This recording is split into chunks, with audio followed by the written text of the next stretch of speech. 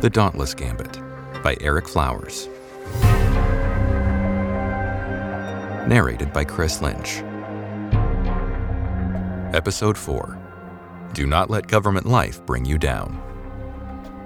The Kestra sun was warm and bright on Samantha's face as she stepped out of the government autocab. She had traveled from her apartment in the Kestra City outer rings to the sprawling office complexes that housed the Empire's administrative foundation. While her job mostly took place off Kestris and beyond, the building in front of her was where she was technically stationed as a government employee and civil servant.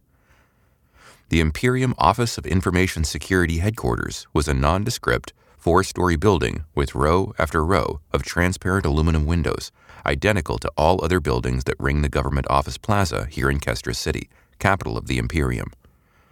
While there was some legitimate information security that took place within the walls, the work she was concerned with was never publicly acknowledged and had no official name. 5E is what her division was unofficially known as, although an exact origin of the name had never been confirmed or denied by the government, and the designation was never, ever to appear on any documentation. Samantha knew where it came from, however, and the banality of the origin story would surprise most of the public who presumed it held some cryptic significance. 5E was the room number of the office where the off-the-books organization responsible for sabotage, infiltration, and assassination was first organized by a group of ex-military intelligence analysts looking to maintain the Empire's dominance over the sector. A newly anointed High Imperius, eager to establish himself as the protector of the Imperium, was happy to fund it blindly those 17 years past. Samantha stopped at the base of the shallow steps that led to the building's entrance and allowed herself a moment. Carefully manicured shrubbery and trees surrounded the building, hiding the military-grade fortifications and weapon systems that she knew were hiding beneath the, admittedly very convincing, disguises. Should it ever be attacked, an event so unlikely as to be thought impossible, each building in the plaza would lock down, creating an impenetrable fortress for those trapped inside. In compliance with city ordinances, all buildings within the capital's central district were restricted to being no more than 4 stories tall. Nothing was allowed to overshadow the Imperium Capitol building in the city center. There was a subdued beauty that Samantha had always appreciated about the decision. While the outer districts of Kestra City had the high-rises that reached hundreds of stories into the sky, her apartment building among them, here in the literal heart of the Empire, she could still feel like it hadn't all grown beyond anyone's ability to control. People dressed in their formal government attire of press jackets and pants hurried up and down the steps, carrying on conversations into hidden earpieces and holding sleek computer bags and datapad attachés. Some met eyes with her and nodded. Most were too busy to do anything but hustle by without a glance. A few of the people she recognized, mostly higher-ranking officials that anyone who worked in the plaza would know by face, if not by name. Being a field agent, she did not spend time getting to know the Kestris-bound staff, though the reverse was not always true. While most agency support staff were interchangeable copies of one another, anyone with high enough clearance to read or prepare mission briefings and reports would know her face well. Her official government identification photo included with every operation she was assigned to, the ones that existed on the official record at least. With that in mind, Samantha kept her gaze forward, only returning any acknowledgement of anyone who seemed to recognize her with a thin-lipped smile and a curt nod. She reached the top of the steps and approached the open-air entrance, blast doors recessed into the walls and out of sight. There were uniformed security guards posted at every potential entrance, energy rifles held loosely at their waists. This, and the countless Imperium symbols that were emblazoned on every surface, reminded visitors that this was not just an ordinary office building. Samantha approached the checkpoint, where the security attendant stood ready at the entrance sensor arch. While her authorization and identity would be validated by several redundant systems, some security required a personal touch. Stepping into the arch, Samantha prepared for the verbal assault. "Agent Mori, good morning. Welcome back to Kestris," the plucky young attendant said from behind his armored kiosk. He squinted down at the screen only he could see.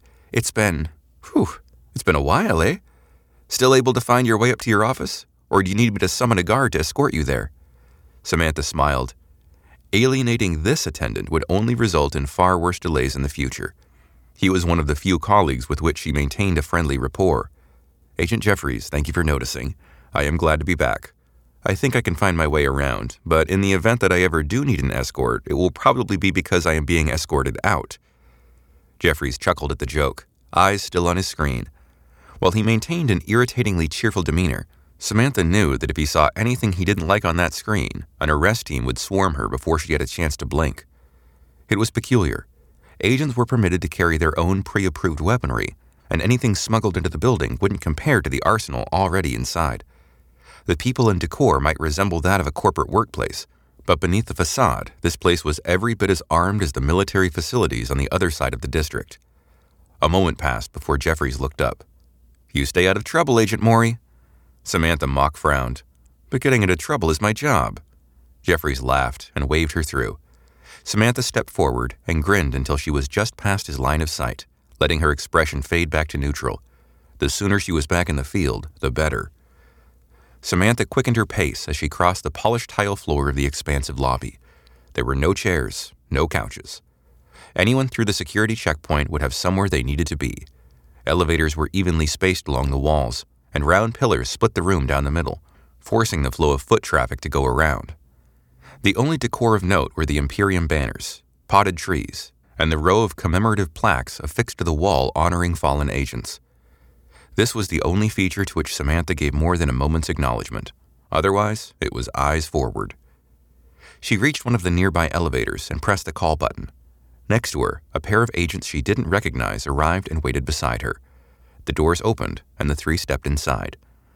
They were discussing an investigation concerning a financial crime between several Imperium and fringe companies she had never heard of. According to agency guidelines, they shouldn't be talking about investigations outside of secured areas, and certainly not around people they were not sure were cleared to listen. She knew not everyone in 5E was in the business she was. Some missions could be done simply by comparing reports and following data trails around the sector. For a moment, Samantha imagined attaching the halo to each of them, or herself if needed, in order to make the banal stream of desk agent minutiae stop. A chime sounded on the third floor, and the pair of number crunchers exited. The doors closed, and Samantha waited the few seconds more to reach the fourth and top floor where her office was. As replete with Imperium symbology as the lobby had been, the interior offices were the inverse. Plain carpet, plain walls, plain overhead lighting. The public would never see this floor, and interagency officials would take their meetings in the lavish conference rooms on the lower levels below ground. Where her office was, on the fourth floor, it was nothing but business. Being assigned an office was a requirement of her official government employee seniority. Officially, she was a principal information analyst, complete with a pension, government benefits, and all the rank and pay grade afforded. In reality, she had virtually no administrative responsibility and was accountable only to her director and the mission objectives. Everything about 5E was a facade, including this office. Samantha made her way down the hall, nodding to coworkers when appropriate, but kept her pace brisk. She turned the corner and came to the darkened, glass-paned door of her office and placed a hand on the access panel. Awakened by her presence, the lights came on and the door slid silently to the side. Everything was just as she had left it weeks ago. On the plain metal desk was a computer with a cheap rolling chair tucked beneath, and a narrow bookshelf with nothing but training manuals, agency guidelines, and unopened workplace gifts given to everyone during the mandated government holidays. In the corner was the only thing she was interested in today, the standing weapons locker that was as tall as she was. She checked the agency-issued comm wrapped around her wrist. 10 minutes until staff meeting. Plenty of time to prepare. She walked directly to the locker and pressed her hand against its discreet access panel. The door clicked and cracked ajar. She pulled it open and reached a hand up to the top shelf, feeling for something tucked near the back. Her fingers grazed against the various small objects she kept hidden away, none of which were what she needed. She shook her head. No. Wanted. Finally, her fingers found the hard metal edge she was expecting to feel. She snatched up the small rectangular case, hearing its contents rattle around inside. The sound soothed her, a pleasant tingle of anticipation crawling up the back of her neck. She slid back a tab on the container and shook a pill into her palm, immediately tossing it into her mouth and swallowing with practiced ease. It was meant to be washed down with a liquid, but Samantha had learned to go without. She never knew when the need, no, the want, would strike. It was an important distinction. Need implied a lack of control, but a want was a deliberate choice. She was still in control. Taking the Nerfendal, street name Taze, was a choice, an occupational hazard given to her by a medical professional, originally at least.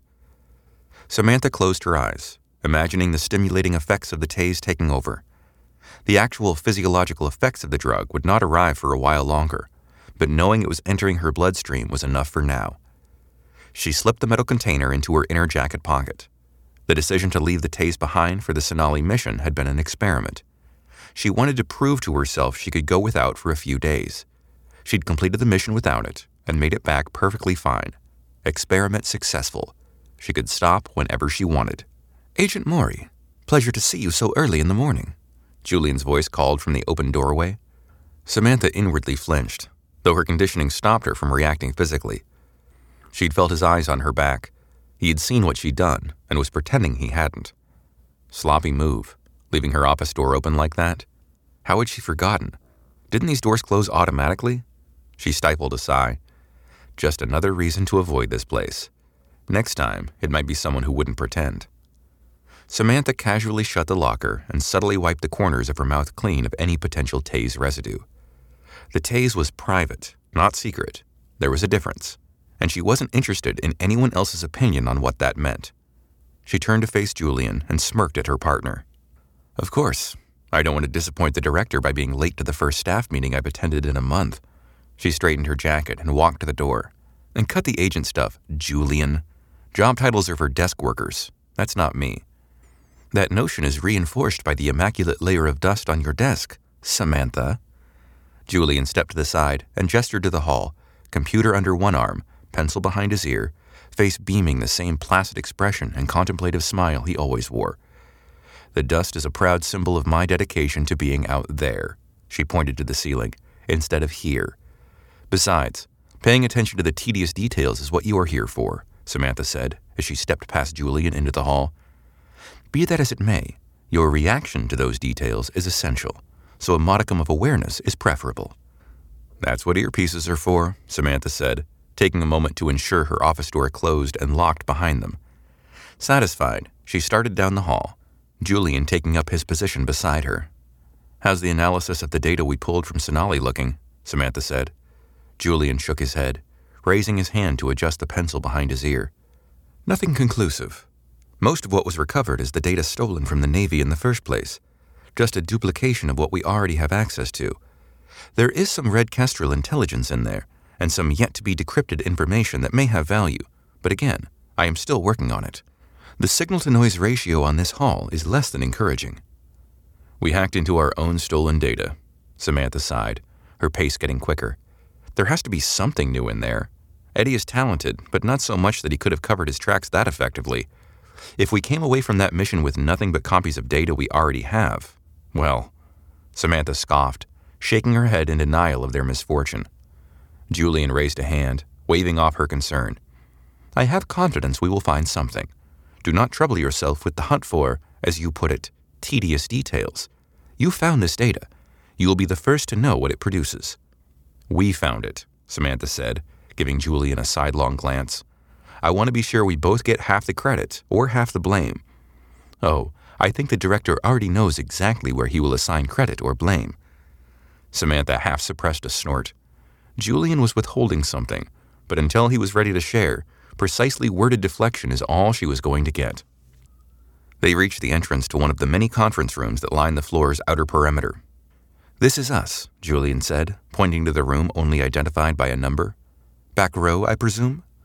Samantha stopped and surveyed the room, exhaling deeply. "In a room full of spies? Yeah, back row." The conference room was arranged with classroom-style seating. 5 long rows of tables lined end to end with chairs tucked beneath, all facing the large vid screen embedded into the wall at the front of the room. Front and center was the standing lectern made of white polymer with the Imperium 11-pointed star etched in gold on its surface. Other than that single flourish of decor, the room was a windowless, utilitarian rectangle of 2 bright lighting and sound-deadening walls. This was the hallowed spot where budget issues, staffing updates, and a cascade of other administrivia from the defense minister's office was shared. Samantha stopped and waited while Julian sidled past her, taking the second seat to the back row and allowing her to take the seat closest to the door.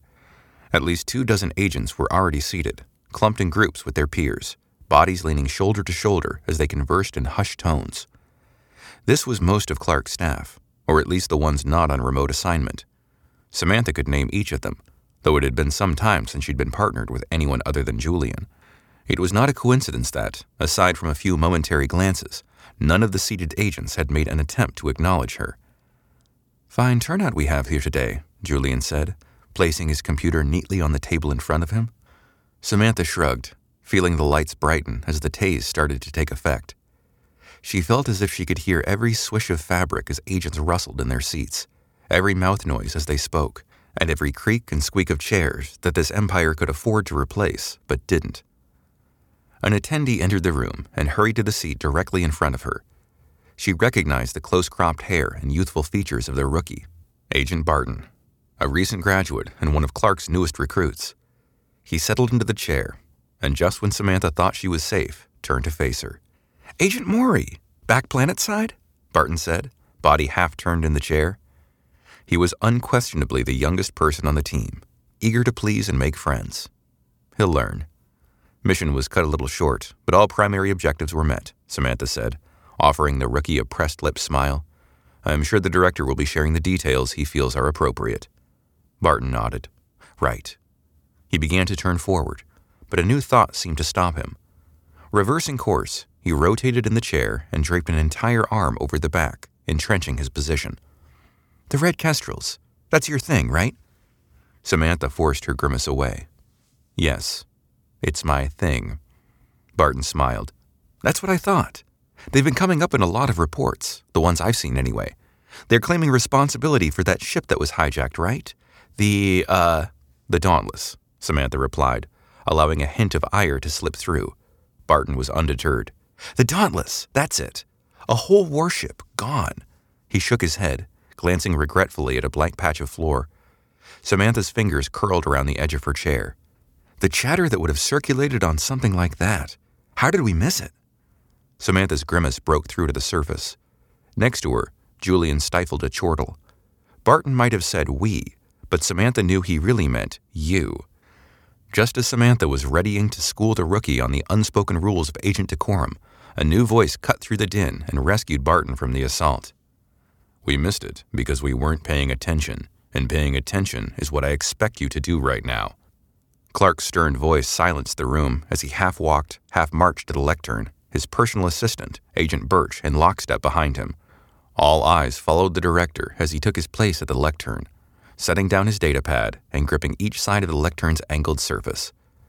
Birch took a seat in the front row and opened a computer, the vid screen behind the director coming to life with a few taps on his keyboard. Agent Barton spun to face the front, as did the rest of the attendees. Though Clark wore the same style of business suit that all non-military Imperium leaders preferred, it did little to hide his Navy pedigree. Even after a decade away from the service, he still kept the same flat-topped haircut and smooth-shaven face. His suit was plain and unadorned, but from the way the man carried himself as he surveyed the room, it might as well have had epaulets and a row of medals. "We have a lot to cover, so let's get started. First, outstanding items." Birch responded to the director's cue and tapped his computer. A map of the sector and a list of mission code names appeared on the screen. Samantha's eyes flitted back and forth, scanning the information for anything about the one she and Julian had just completed on Sonali. She squinted, Tase-enhanced vision making everything appear hard-edged and sharp. It wasn't there. She angled her gaze toward Julian, but her partner appeared to be deeply engrossed in what the director was saying, meaning he was absolutely ignoring Samantha's nonverbal question. Clark called out the names of each representative agent in turn for their status summary. Everything the responding agent said could have been supplied in a report, but that wasn't how Clark operated. He wanted to hear it and have the chance to probe, poke, prod. One by one, the status updates came and went, Clark nodding along with each new point while Birch occasionally entered anything in his computer the director seemed to find interesting. Refusing to let her partner keep up his act, Samantha leaned close and whispered inches from his ear, "We're not up there." Julian kept his eyes forward, returning the whisper from the corner of his mouth. "There were some delays in getting our mission logged and processed. It may not have made the submission cutoff for this briefing." Samantha's eyebrows lowered. "What? Why are we here then?" she hissed through the whisper. Julian refused to turn. "I believe the director will make things clear. Best to hear it from him," Julian whispered back, signaling with his eyes that Samantha should do the same. Samantha folded her arms, giving Julian a baleful glare that he effortlessly ignored. She turned her attention back to Clark.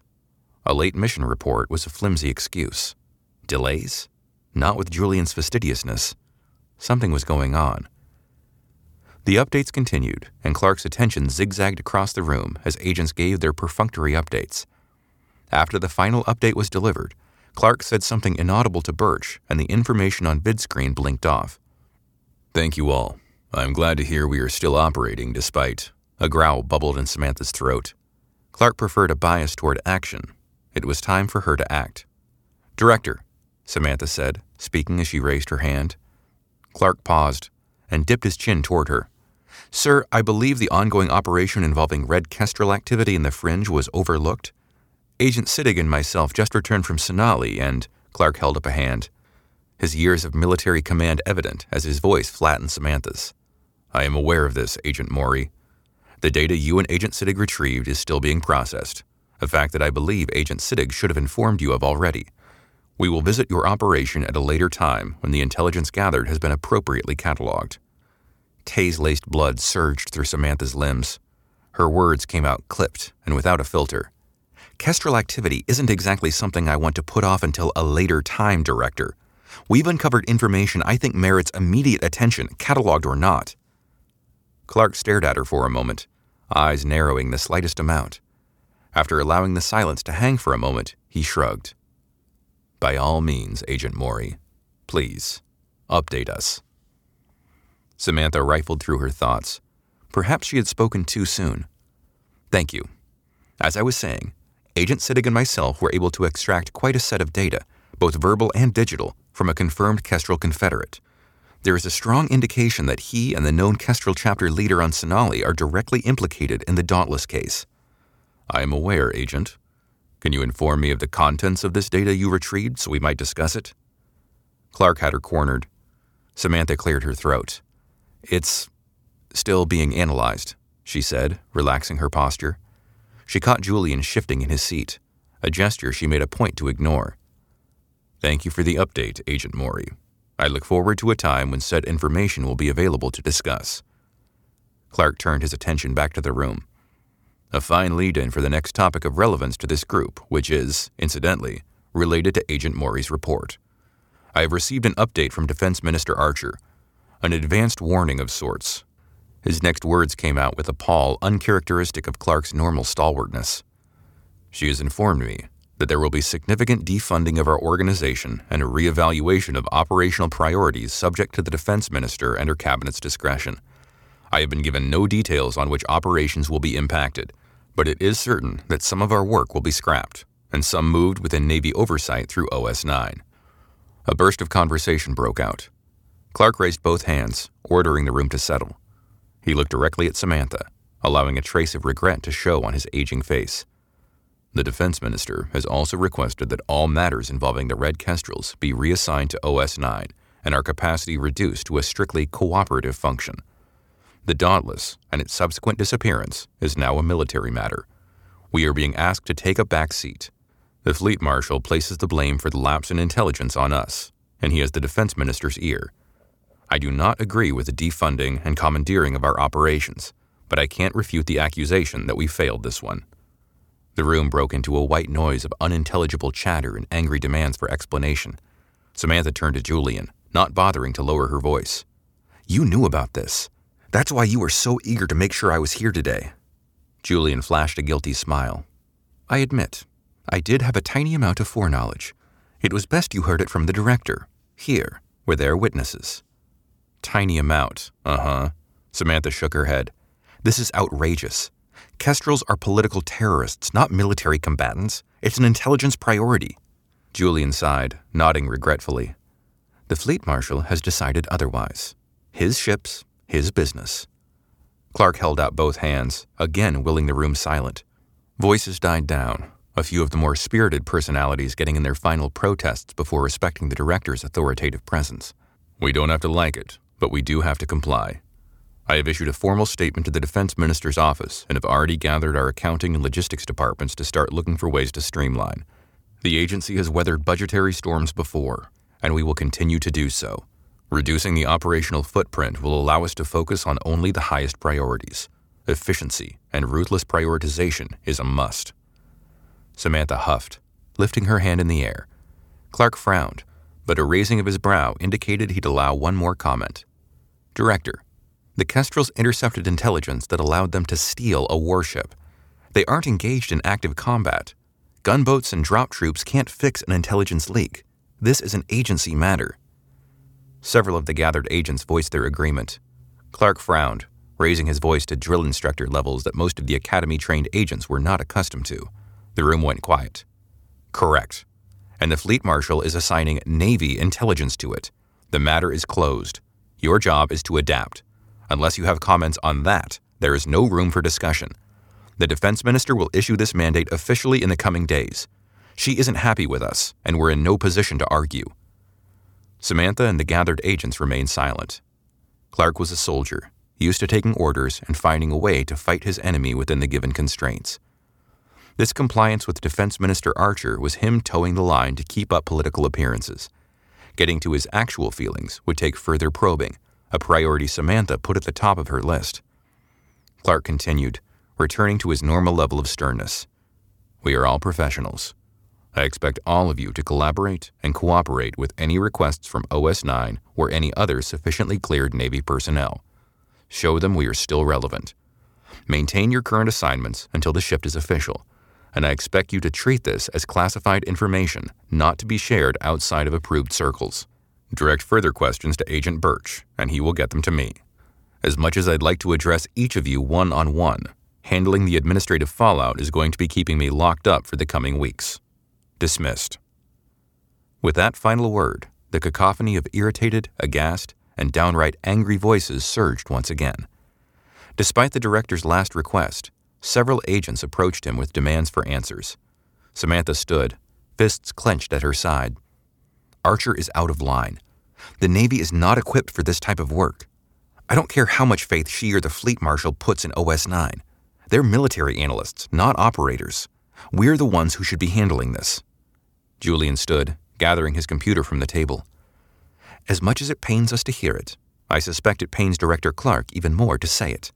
I imagine he resisted this edict with everything he had. Samantha looked to the group that had gathered around Clark. There would be no reaching him now. She turned to Julian. Let's go to your off-site office, analyze some of this data ourselves, maybe get in touch with our contacts around Sonali. Like Clark said, this isn't official yet, and we're still on assignment.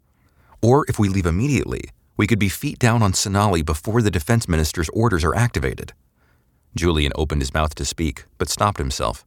Samantha stared, waiting for whatever excuse he was about to give. Finally, he spoke. I am afraid I have unfinished tasks here at headquarters that I need to complete regarding the unprocessed information from our last visit. If we want to take action and impact the Kestrel operation in a meaningful way, distilling that should be our top priority. He reached out and placed a hand on Samantha's arm. I know this is not ideal. I will contact you this evening. We can regroup then. Samantha's jaw tightened at being stonewalled. Sure. This evening. She looked wistfully back to Clark. I have some people I need to talk to. Things I can do here on Kestris. Julian patted her arm. That's the spirit. Channel your energy into something productive. They can defund us, but they cannot dissuade us. Do not let government life bring you down. Samantha scoffed at his purposefully awkward attempt to console her. Julian bowed. Samantha? Julian. The two exited the conference room, Julian turning left, Samantha turning right. The tase had reached peak effect. She could feel her limbs vibrating. Despite the pit of urgency in her gut, it was for the best that Clark was occupied. Being this tased up after receiving such disappointing news was a combination she didn't want to tempt. She proceeded to an elevator bank at the opposite end from where she had arrived. The agency's private training facility was in the below-ground levels. There would be instructors in the grappling gym. A few hours of exertion should burn off some tase and give her something else to focus on. The elevator doors chimed and slid open. Samantha stepped inside and pressed the panel that would take her down. Her remark to Julian had not been true. she had no one here to talk to. What's up, listeners? Eric here. Thanks for checking out episode 4. This is one that I wrote after the entire book had already been finished, and I realized I needed to go back and add in some scenes that showed Samantha's normal world before the plot really takes off. So we got these 2 scenes that show us what life as a 5E agent was like, and the process lets us reveal some of the world building that I ended up being really happy with. Episode 5 is where things really change, and I don't know if Samantha knows what she was getting into when she raided Eddie Renner's place on Sonali, but she and you are going to find out soon. Thanks for continuing to listen to the story, and if you haven't checked out my website, ericflowers.com, there are text versions of all the episodes written just like an ebook that you can read along and give that a try if you want. There's also the People and Places glossary I'm updating with every episode, so you can go back and check names of places and things and characters that you may not remember or want to catch up on week over week. Sign up with your email if you want to get notifications of when new episodes and other bonus material and blog posts come out. And if you like what you heard so far, I'd love it if you'd leave me a star on Apple Podcasts or share the episode with your friends or on social media. You can find me on Twitter at Eric_Flowers, and I'd love to hear from you there. And I'll see you soon for episode 5.